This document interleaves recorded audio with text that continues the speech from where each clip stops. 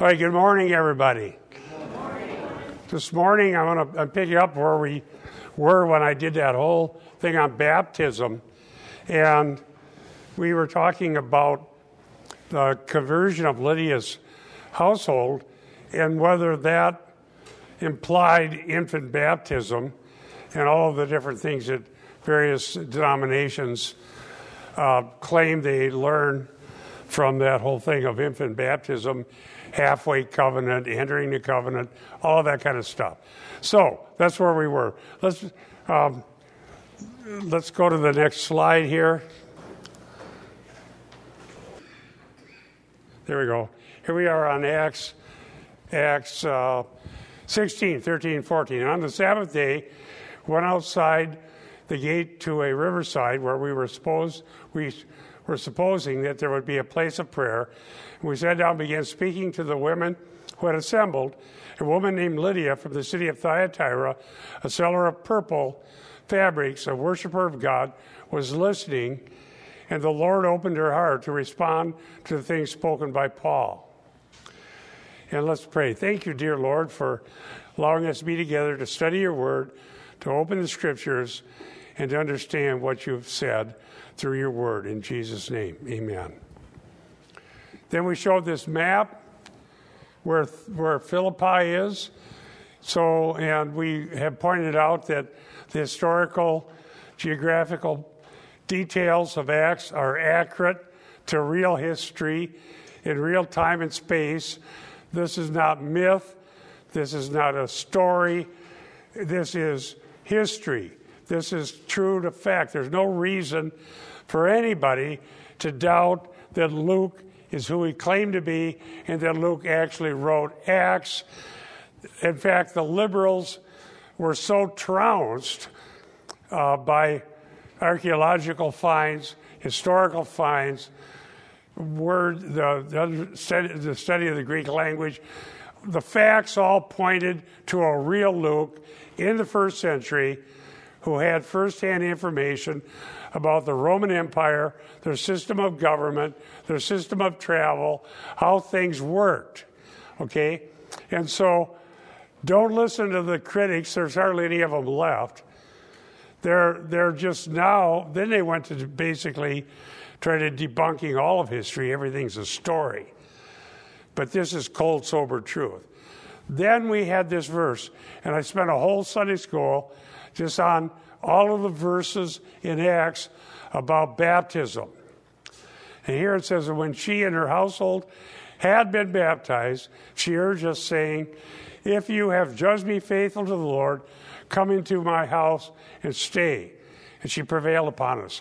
Now this is like a big inclusio or bracket, okay?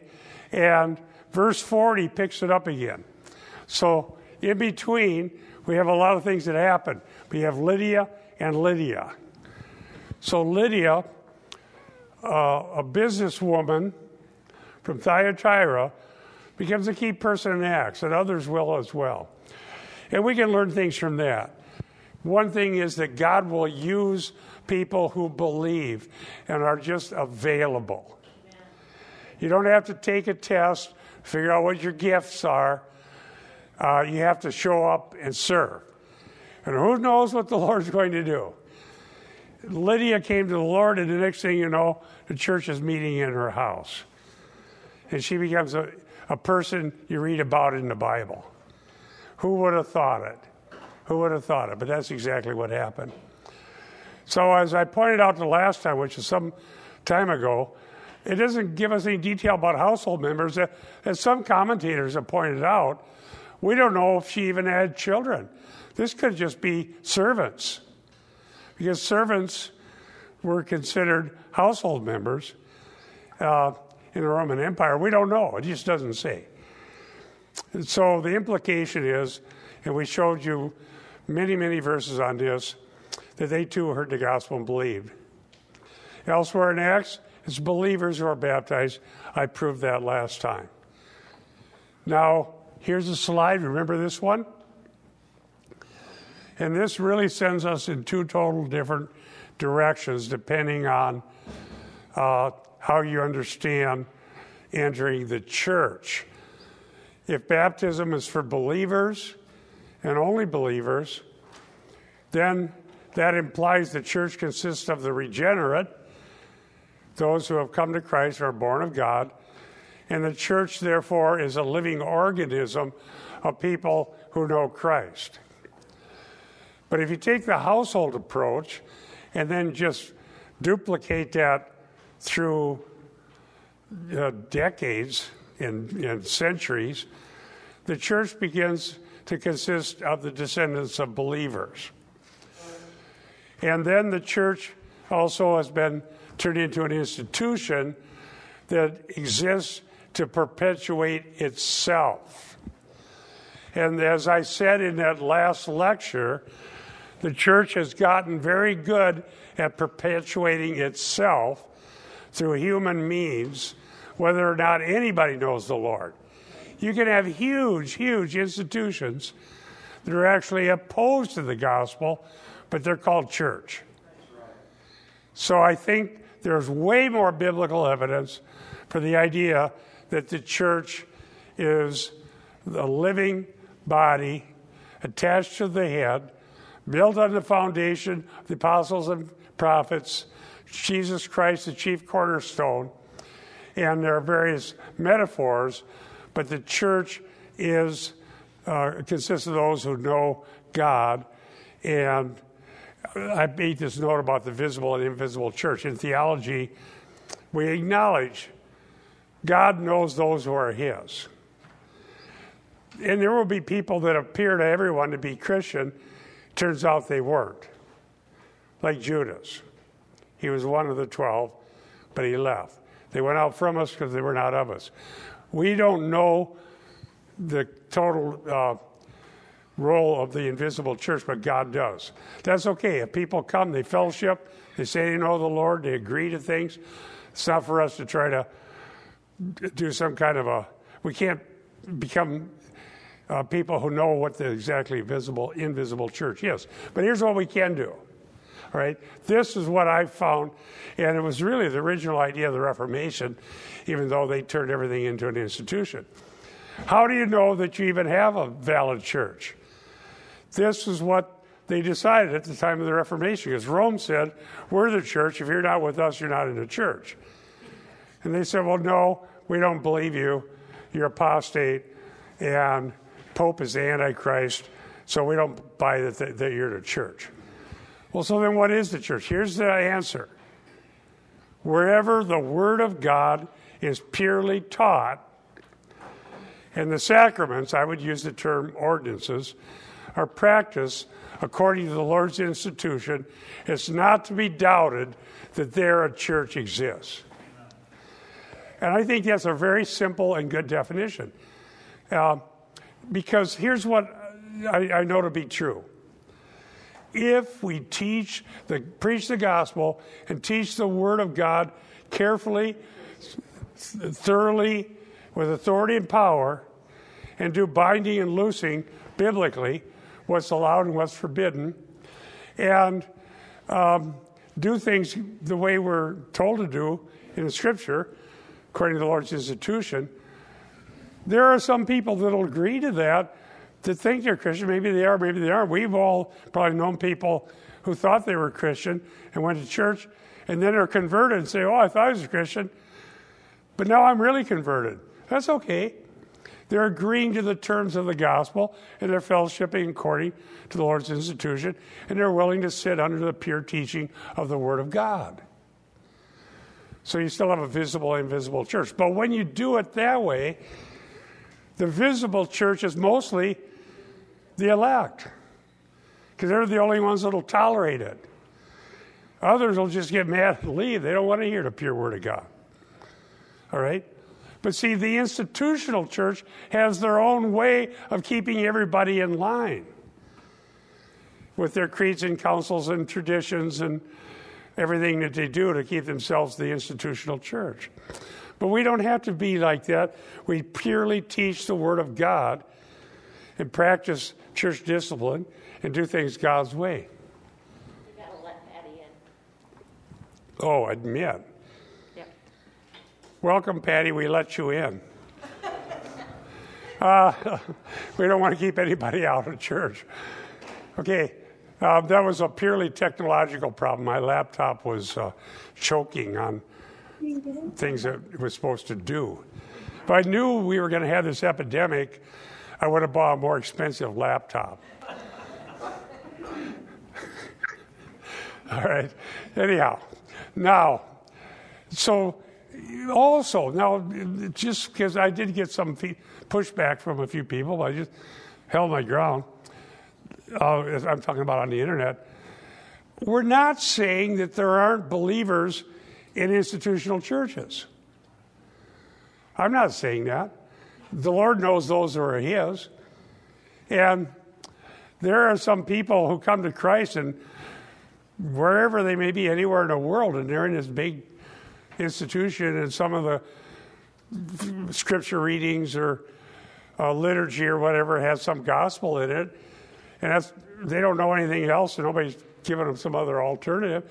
They're still part of the church, even if the institution as a whole is mostly apostate. And we've met people who were in big institutional churches that had gone astray, and they stayed a long time because of tradition and family and relationships. And eventually they can't take it anymore, and they go where they can be fed the pure Word of God. Our brother Jim Palmer is involved in, I guess you would call a semi-institutionalized church where he's at, not by choice. That's all that's there. So it can actually be a blessing to other people around him that he remains in that area and speaks the gospel from that position that he's in. A lot of different things happen. See, what I need to do, just so you know what the bigger scheme, what I'm trying to do, I wrote 2 books, one on the secret church, another on the emergent church. I need to finish that trilogy and write the 3rd book on the church as defined by God in Scripture. All right, so I need to get all these categories lined up, and I don't want to start writing until I'm done with Ephesians, which won't be long, and then I need to write that book. But we need to see that the church is defined in Scripture. The Reformation said Scripture alone. So we're saying, therefore, the Scripture must define the church. Doesn't that make sense? But Eric and I were up in Canada talking about that, and some of our institutional friends up there kind of glazed over. They want to say Scripture alone and priesthood of every believer, but if they practiced it, it would blow up their institution. Because they're not allowed to go outside the boxes somebody drew hundreds of years ago. And you can't do the priesthood of every believer and Scripture alone in that setting. So I need to write a book, put this out there, let people attack it if they want to.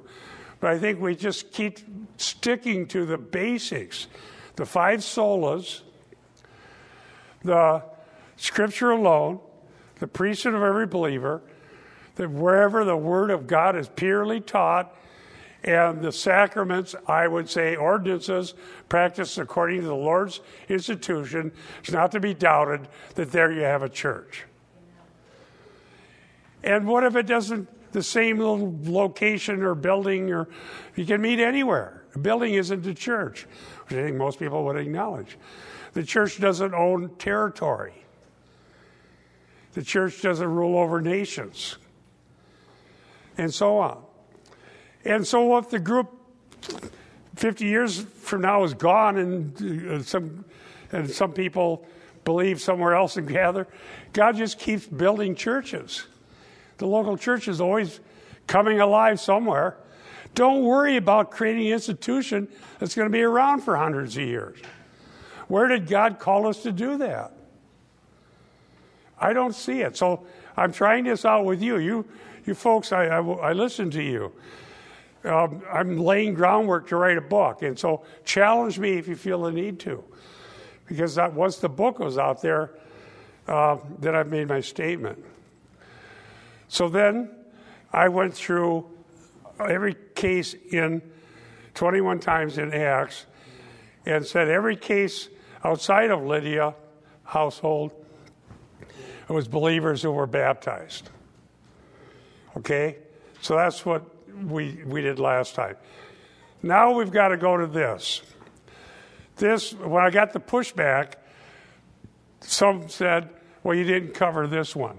This is the verse, they say, that proves that baptism is the new circumcision.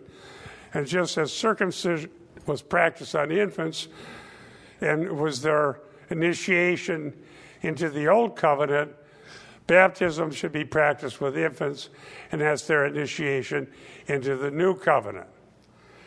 And to be fair, those who say that will also say, as in the old covenant, there were those who had true faith and were really alive and believed of the promises of God and were the true Israel that worshiped God in spirit, even under the old covenant, and then there were everyone else. So it's the same way here. They're not mostly saying, although some do teach baptismal regeneration, but the ones that don't, what you say is just like the old covenant. Only now we have baptism. Well, you got another problem because only males were circumcised, but they baptized males and females. But is that what this verse is saying? Let me read the verse. We got to decide. Is this verse teaching infant baptism is the new circumcision and a new way of entrance into the covenant? Colossians 2:11 and 12. And in him you were also circumcised with a circumcision made without hands, and the removal of the body of the flesh by the circumcision of Christ, having been buried with him in baptism, in which you were also raised up with him through faith in the working of God who raised him from the dead. Now, we have claimed, and I preached through Colossians, it's on the website, those old sermons, that this is not, this is referring to the circumcision of the heart, not a physical act. Notice here, made without hands. Do you see that phrase there? Made without hands. So made without hands would be the circumcision of the heart spoken of in Deuteronomy.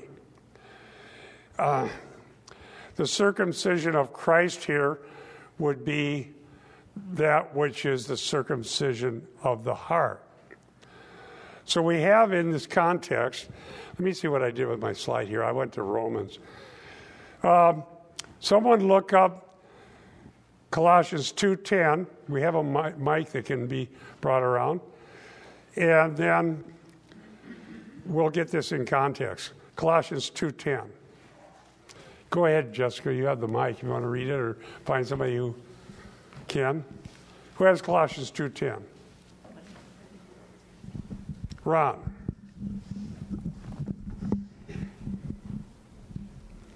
And in him you have been made complete, and he is the head over all rule. Oh, let me read it again. And in him you have been made complete, and he is the head over all rule and authority. Okay, so in Christ you're made complete. So we have four parallel truths. If you look at my slide here. Number one, made complete in him. Number two, circumcised. Number three, buried with him. And number four, raised up with him. Now, I would argue that all of that is only true of believers. If you're not a believer, you're not made complete in Christ. If you don't have a circumcised heart without hands, made without hands, then you also are not a believer. And then if you haven't been buried with him, the old man is dead, then you're not a believer, and raised with him. If that's not true, you're not a believer. I see I got my notes here. printed because I can't see them on the screen like I normally be able to. Here we go. Here's some more verses to consider. Turn with me to Deuteronomy 10:16. Turn your Bibles to Deuteronomy 10 and verse 16.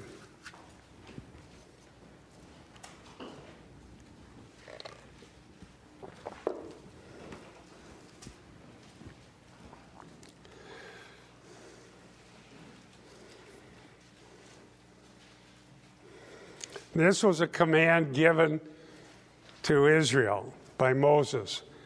So circumcise your heart and stiffen your neck no longer. Okay, how are you going to do? What does that mean? Anybody got an idea what it means when it commands you to circumcise your heart? Now remember, was it last week I preached on God giving a new heart from Ezekiel? Make yourself a new heart. Finney claims you can do that yourself. You don't need a work of grace. Yeah, so it's to turn to God, turn away from sin. It's a command to repent. Does anybody? I think that's the best way to take it. It's a command to repent. If you take it, you think, well, I can't do that. Good. Now you know you need God. Right? Be perfect as I am perfect. Well, I can't do that. Good. Now you know you need God. Repent and let Him do it. Turn to Him. Now let's look at Deuteronomy 30 and verse 6. See, what I pointed out last week when I talked about making a new heart, in Ezekiel, before that passage, Ezekiel 18, and then after it, Ezekiel said, I will give you a new heart. And God said that through Ezekiel.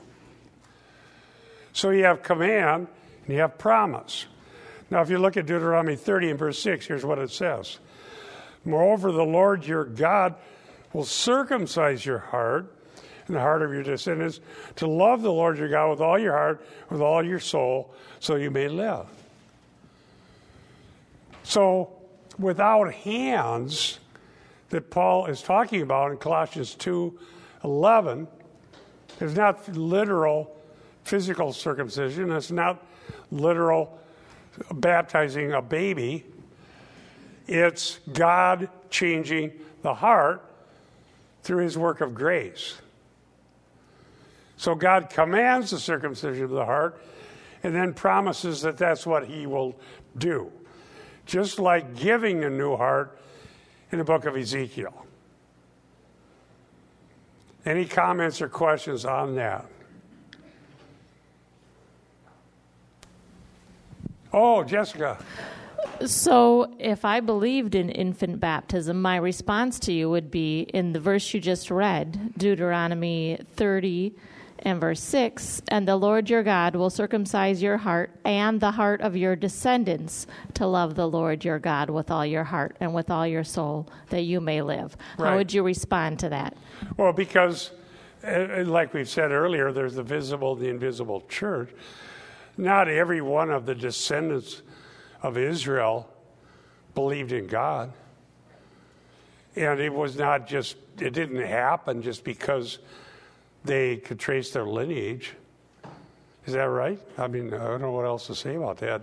So then, I would paraphrase that then as it's a general promise and a guideline, but it's not a specific promise that every one of our descendants will be saved. Well, they weren't all. It's more of a proverb. We know that's true with Israel.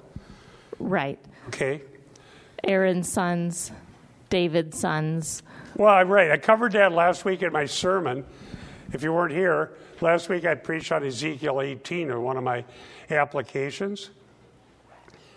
And, well, look at Solomon. He went astray. And if you have the list of kings, they had sons, and some served God and some didn't.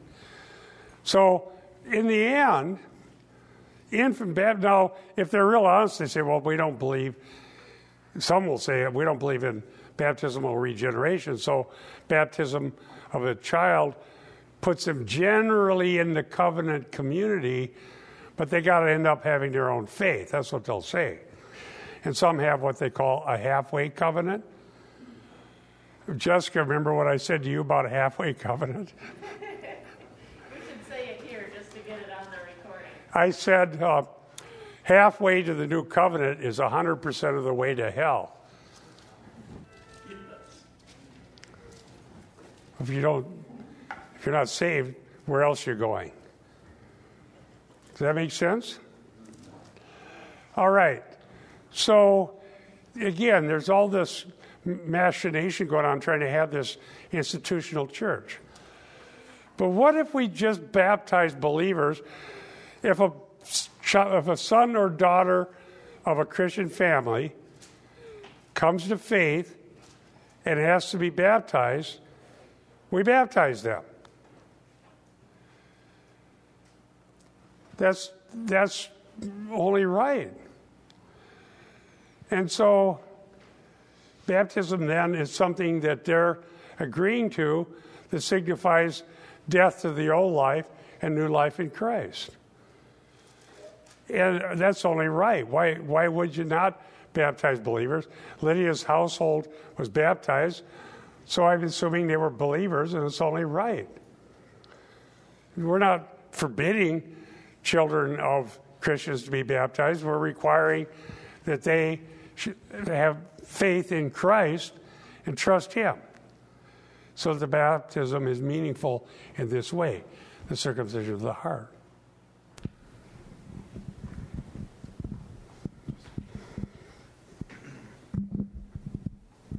Maybe I missed it, but did we talk about the original use of baptism in Genesis when God tells Abraham, as part of the covenant, to circumcise the male children?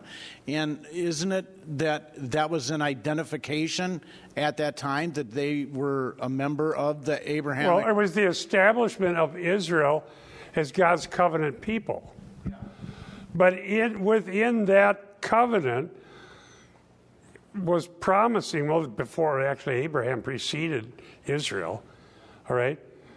And you have Genesis 15, the covenant was unilateral, where God goes through the pieces.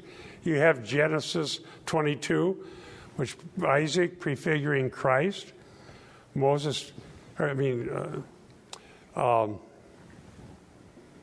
Abraham bringing Isaac up the mountain. And you have all kinds of prefiguring events. You have the bronze serpent on the tree, curses everyone who hangs in the tree. Whoever looks to that will be saved, and so on. Yes? Bob, just to play devil's advocate, yeah. I take that as a figurative. I shouldn't use that term. Yeah, okay. I take that to be but figurative. It might be appropriate now that I think of it. Infants are incapable of repentance. Well, they're not able to cognitively assimilate the issues, the terms of the covenant, exactly. The call to repent, the object of their faith, and so on. I think we talked about that in the command for children to obey your parents that I preached on from Ephesians. It's assuming, or maybe I do that next week. One of these times I'll preach on it if I haven't already. The fact is that they're old enough to identify the meaning of obey your parents, to read or hear the word spoken and cognitively evaluate what's said and what would obeying look like and what does disobeying look like. And so you have old enough people to meaningfully interact with that. Now, over the centuries, and as I said the last time I preached on this, there were people in church history who had all kinds of goofy ideas about baptism very soon after the death of the apostles. So I'm claiming that you cannot derive a valid doctrine of the church and her practices from church history. It must come from Scripture alone. And I replied that to somebody who challenged me on the internet about it. It's got to come from Scripture alone. Now, what person who's Faith comes, in a sense, from the understanding of the Reformation, rather than sitting in Rome and letting the Pope and the councils and the cardinals and the teaching magisterium and everybody else define it. I thought everybody agreed on Scripture alone. So we have somewhere to go back to. So now when the most important thing, the church and her practices, are on the table for discussion, who is the church, what is the church, and what practices were ordained by Christ and his apostles, we're not going to go to Scripture alone. We're going to go to church history, which Luther rebuked. When they were fighting Luther, they said, we are ancient, we are many, therefore we are right. Luther quoted him saying that. We are ancient, we are many, therefore we're right. So get with the program. What do Catholics say today? Look at the Vatican. Look at the gold and silver. Look at the statues. Look at the Vatican City. Look at the Pope. Look at the cardinals. Look at all the things we've done in history. Look at all of this. Well, this must be the church. And we look at it and say, look at all the idolatry. Look at the abominations. Look at the wickedness. Well, they don't see that. No, it's okay, because we know there's problems, but it's still the church. No, it's not the church. Dear saints, if we give up Scripture alone, we gave up fighting Rome. And that's why people are writing books, Why I Went Back to Rome. Yep. So, yeah, there's always going to be sins and problems and needs for church discipline. But where do we go back to get our definition of the church? I'm saying Scripture alone. Now we're looking at Scripture alone right here. So we're circumcised. He's not saying you were baptized as infants. He's not commanding you shall baptize your infant children. He said you were circumcised with a circumcision made without hands, and the removal of the body of the flesh by the circumcision of Christ. Then, having been buried with him in baptism. When exactly were we buried with him, and what does that mean? Well, the buried in baptism is telling us that there was a death to the old life of sin. There was a going away from Egypt. We can look in 1 Corinthians 10. Okay, well, that's the door. Okay, I keep hearing chimes. I don't think I'm losing it. I think I really heard the chimes. Voices in my head. So somebody want to look at 1 Corinthians 10?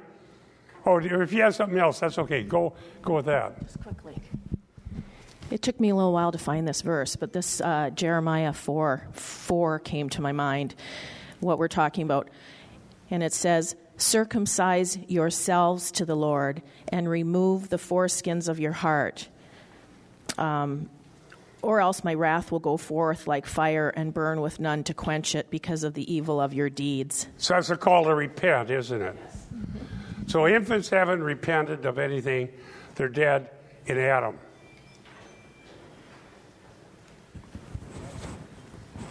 It's me.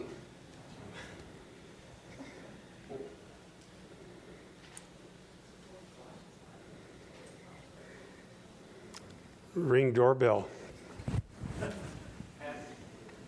Okay.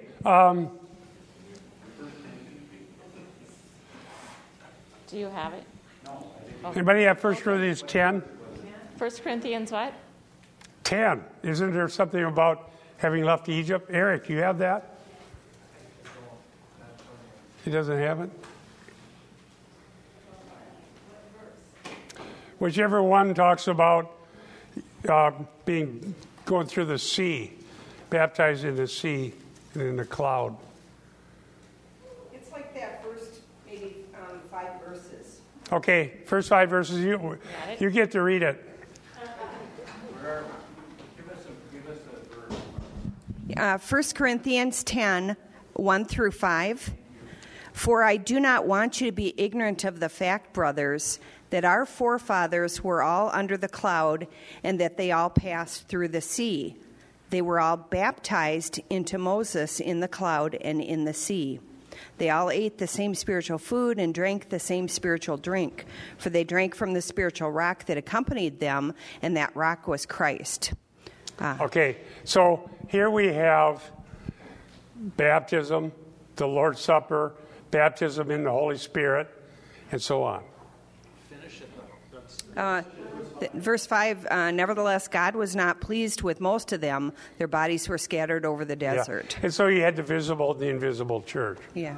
And verse 6 says, these things occurred as examples to keep us from setting our hearts on evil things as they did. Right. So we can't say I was baptized. Can't say I had communion, so therefore I can live like the devil. Does that make sense? We have to show that we really did have a circumcised heart. Good. Thanks for reading that. But I think this is just part and parcel of the whole. You know, we have Mardi Gras. Go sin it up down in New Orleans. Have a good old time. And then you have, what do you have, Monday, Thursday, or whatever it is, where you repent. I mean, come on. This is true everywhere you go, whether it's New Orleans or the big Baptist church down the road. I did this as a kid. Well, this evangelist is coming in a month from now, and then we'll all repent. But until then, I'm not going to because I don't have to. It's called I can do this Christianity. I'll do as I please, and then I'll check my boxes when it's appropriate. Yeah. Okay, thank you, Rich. That's our point. I believe that when the heart is circumcised, there is a desire to live a life pleasing to God. And I remember somebody telling me when I was a brand new Christian, when we fail God, we feel very badly. And we want to get things right. But when you go on sinning willfully, this is just how I'm going to live my life. Because that's what I want to do. I was baptized. I joined the church. I did all this stuff. But you have no intention of anything being different, then you're just deceived. You're not really a believer. So the reason it's believers who are to be baptized is that it's believers for whom this is also meaningful. That they left Egypt, went into the sea. You know, the sea didn't open for the Egyptian army. Did you know that? They drowned in it. He didn't give them new life. So don't just claim an experience or church membership, but you need to really know Christ.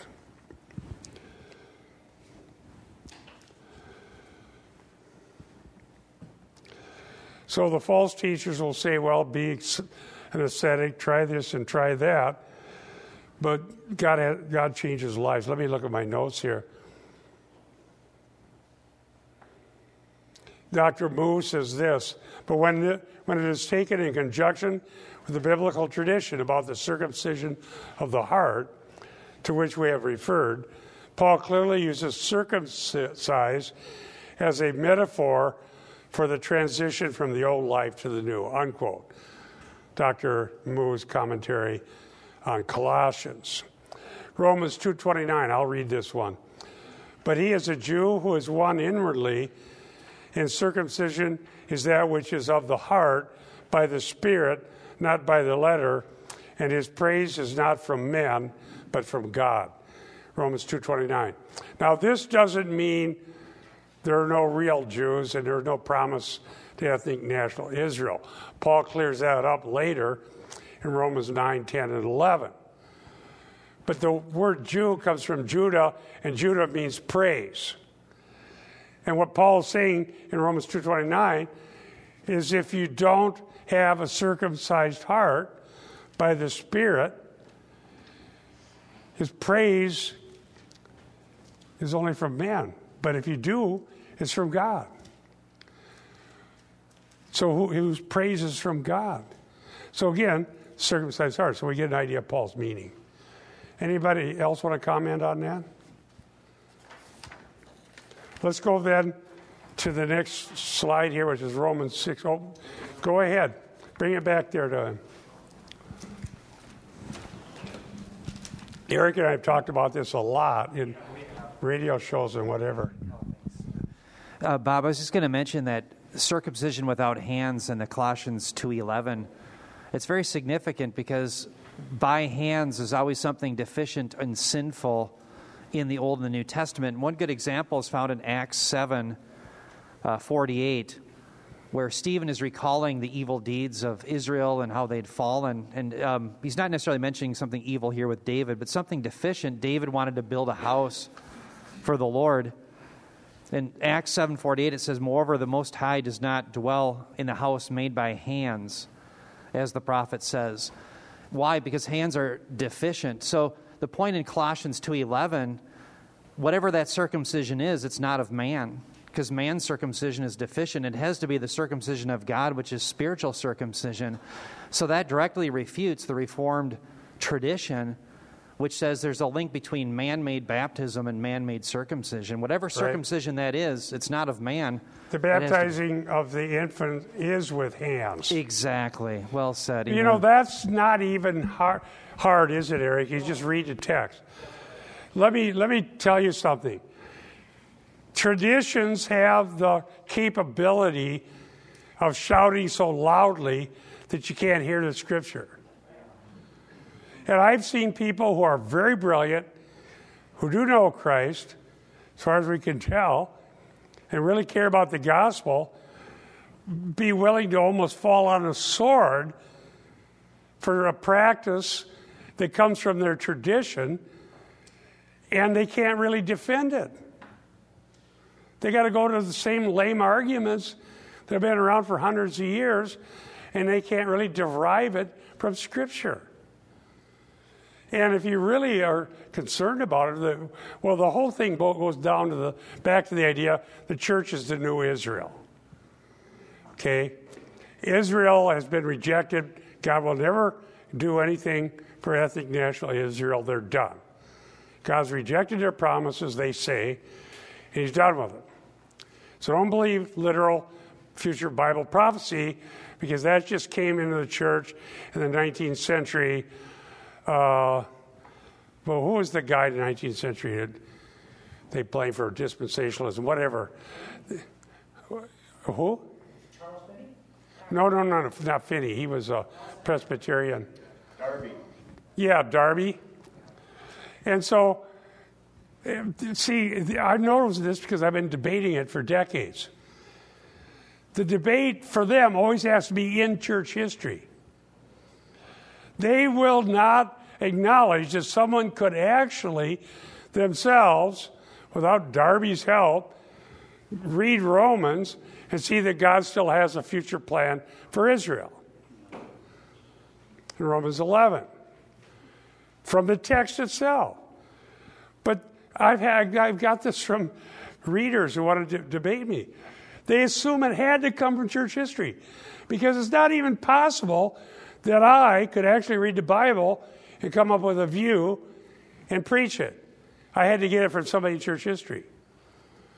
Now, if that's the way it is, and that's their argument, then they're joining Rome against Luther. And Rome is rebuking Luther. We are ancient, we are many, therefore we are right. And you have to get your argument from church history, not Scripture alone. And Luther just kept pounding them with Scripture. Amazing how much Scripture he knew. By the way, if you read his writings, kept pounding them with Scripture. He rebuked Erasmus from Scripture. But we want to have institutions that settle all the important things so that we can go about life and raise our families and have a title and have a building and have a history and have an institution, have colleges to send our kids to, and it'll all be good. Only when they get to the college, they're teaching Enneagram, yoga, left-wing socialist policies, and all of that. But it's not good enough. We got to have something. One guy was arguing with me. I can't believe your view. Look at Luther. Look at all the Lutheran. Yeah, Lutheran Social Services. They'll refer you to the abortionist. Suppose Luther agrees with that, so I told my friend I was debating. Well, yeah, you got a good point there. Do you want your name on something like that? Do you want to make sure your name goes down in history and eventually some banner with your name on it is saying, I'm not blaming Luther for this, but here it is.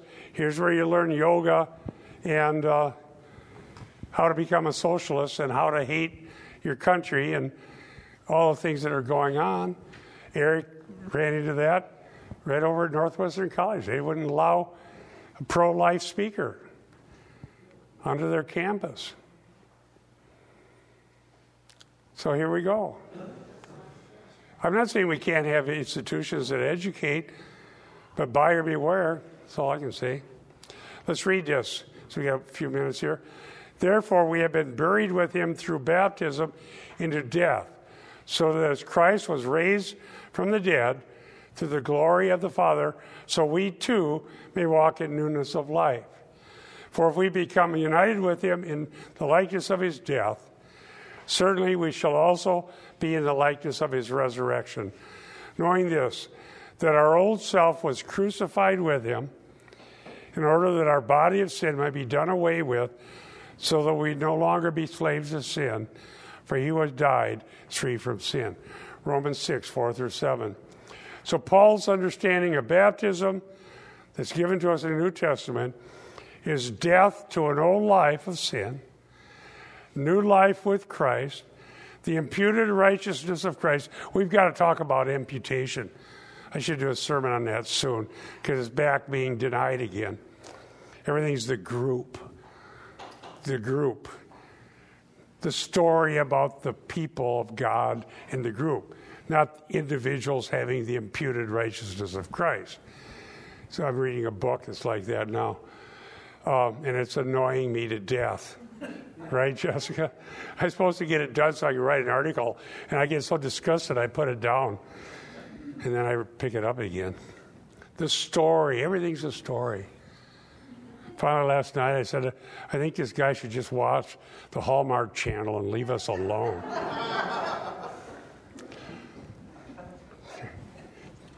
Right. Yes, sir. Tom. Hold on, here we go.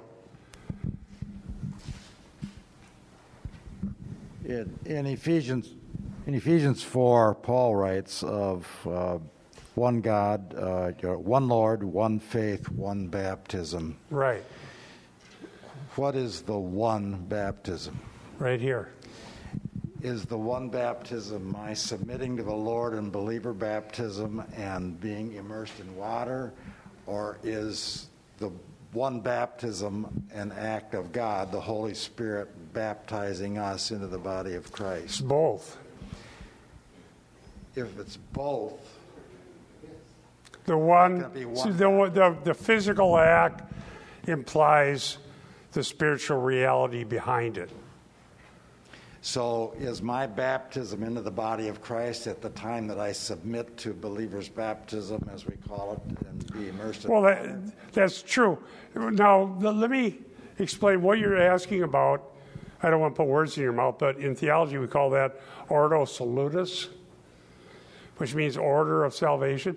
And so you can, when you look at conversion, you can look at the sequence of events.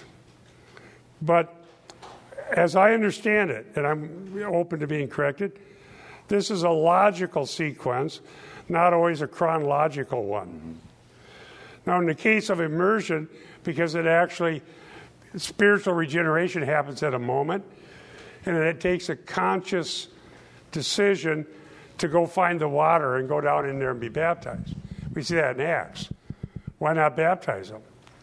Ethiopian eunuch, okay? So that's always going to come later because it has to, by the very nature of it. But when you look at repentance, regeneration, faith, God's eternal decision, and all the things that go into someone being converted, you can analyze it logically. Some of those things happen instantaneously. The baptism would happen slightly after that, or maybe way after it, because of the nature. It's a physical act that has to be done through a conscious decision. But it doesn't mean it separates it from the spiritual reality of it. So it symbolizes the spiritual It reality. It symbolizes the spiritual reality, and it's done so in obedience to Christ. So the one baptism would be the instantaneous baptism at the point of... It's the whole. It's considered as a whole. Eric, do you have a different opinion on that?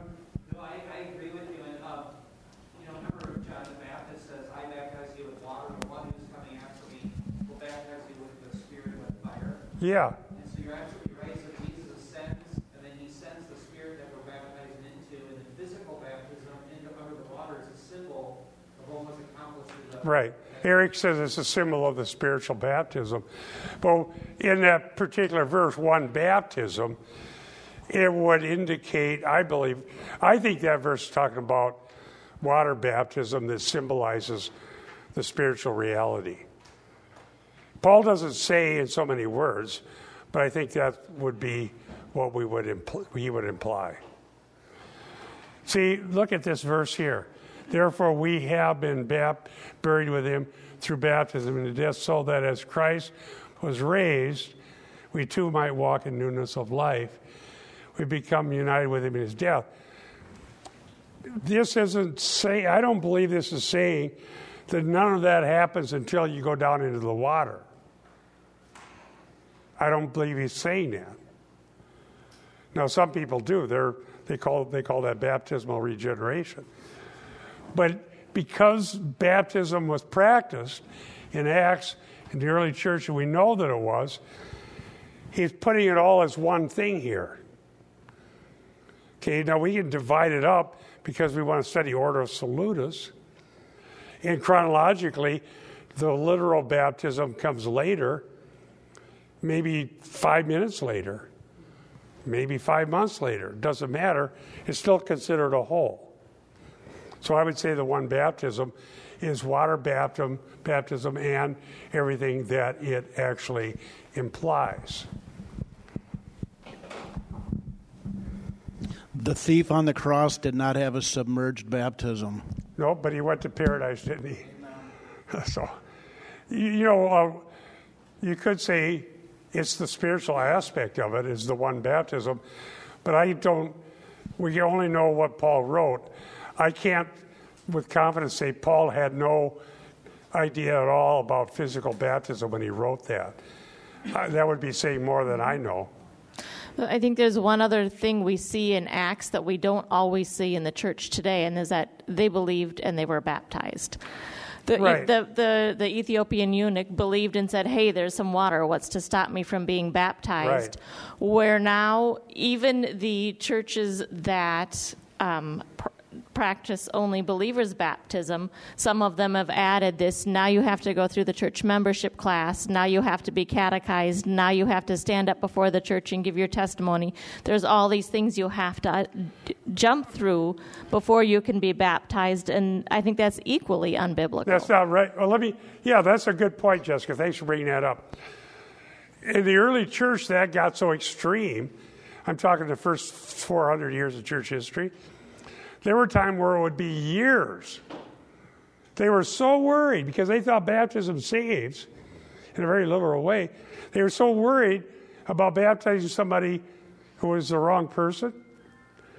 They made them wait years to try to see if they're really a Christian. But you don't see that in Acts. Simon the sorcerer believed and was baptized, and then was anathematized within weeks. And they didn't wring their hands and say, oh no, we baptized the wrong person. Now what are we going to do? We better institute catechism, a new process. We got to make sure there's no more Simon the sorcerer. No, they just kept baptizing believers. Simon the sorcerer shows up. Thy money can perish with thee. You have no part nor lot in this matter. Wasn't the end of the world. Does that make sense? So I think that's how it works. You believe, you're baptized, but the spiritual reality is not disconnected from the physical act. But I don't see any evidence that we should baptize infants. So we'd say then, I'm trying to figure out how to word it. Our baptism is an outward. We're showing our obedience through baptism as a sign of our true salvation. Right. But it doesn't accomplish our salvation. No. Okay. So what about this? As long as we're going over, we're not really over. We haven't got to an hour yet. We started late. What about this? What if somebody thought they were a Christian, were baptized by immersion, and then later is truly converted, and they're thinking, okay, now do I need to be rebaptized? Okay, we wouldn't say you have to be. Now you know the spiritual reality of what you did when you thought you were a Christian. That's how we handle it. We don't have an incident in the New Testament that's exactly like that. I'm not, by the way, one more thing as we close. I'm not discounting the value of studying church history. When I was in seminary, I took every church history class I could get by with as an elective, plus the ones that were required, because I loved studying church history. The reason I wanted to study it wasn't to learn what the faith is about. I wanted to learn how everything got so badly astray. Okay? Church history helps us understand it. I'm not against knowing and studying church history. I'm just saying the Bible defines the faith, not church history. Church history has to be corrected, and often is. Does that make sense? All right, now, I promise, next week we're going to just get back into action. We're going to talk about the woman with the spirit of Python next week. Python spirit dealt with. Okay, let's pray. Thank you, Lord, for all you've done. Thank you for the fellowship of the saints. Thank you for the one faith and one baptism. May we understand more clearly what you said. We ask to help us and be with Eric as he preaches to us today in Jesus' name. Amen. God bless you.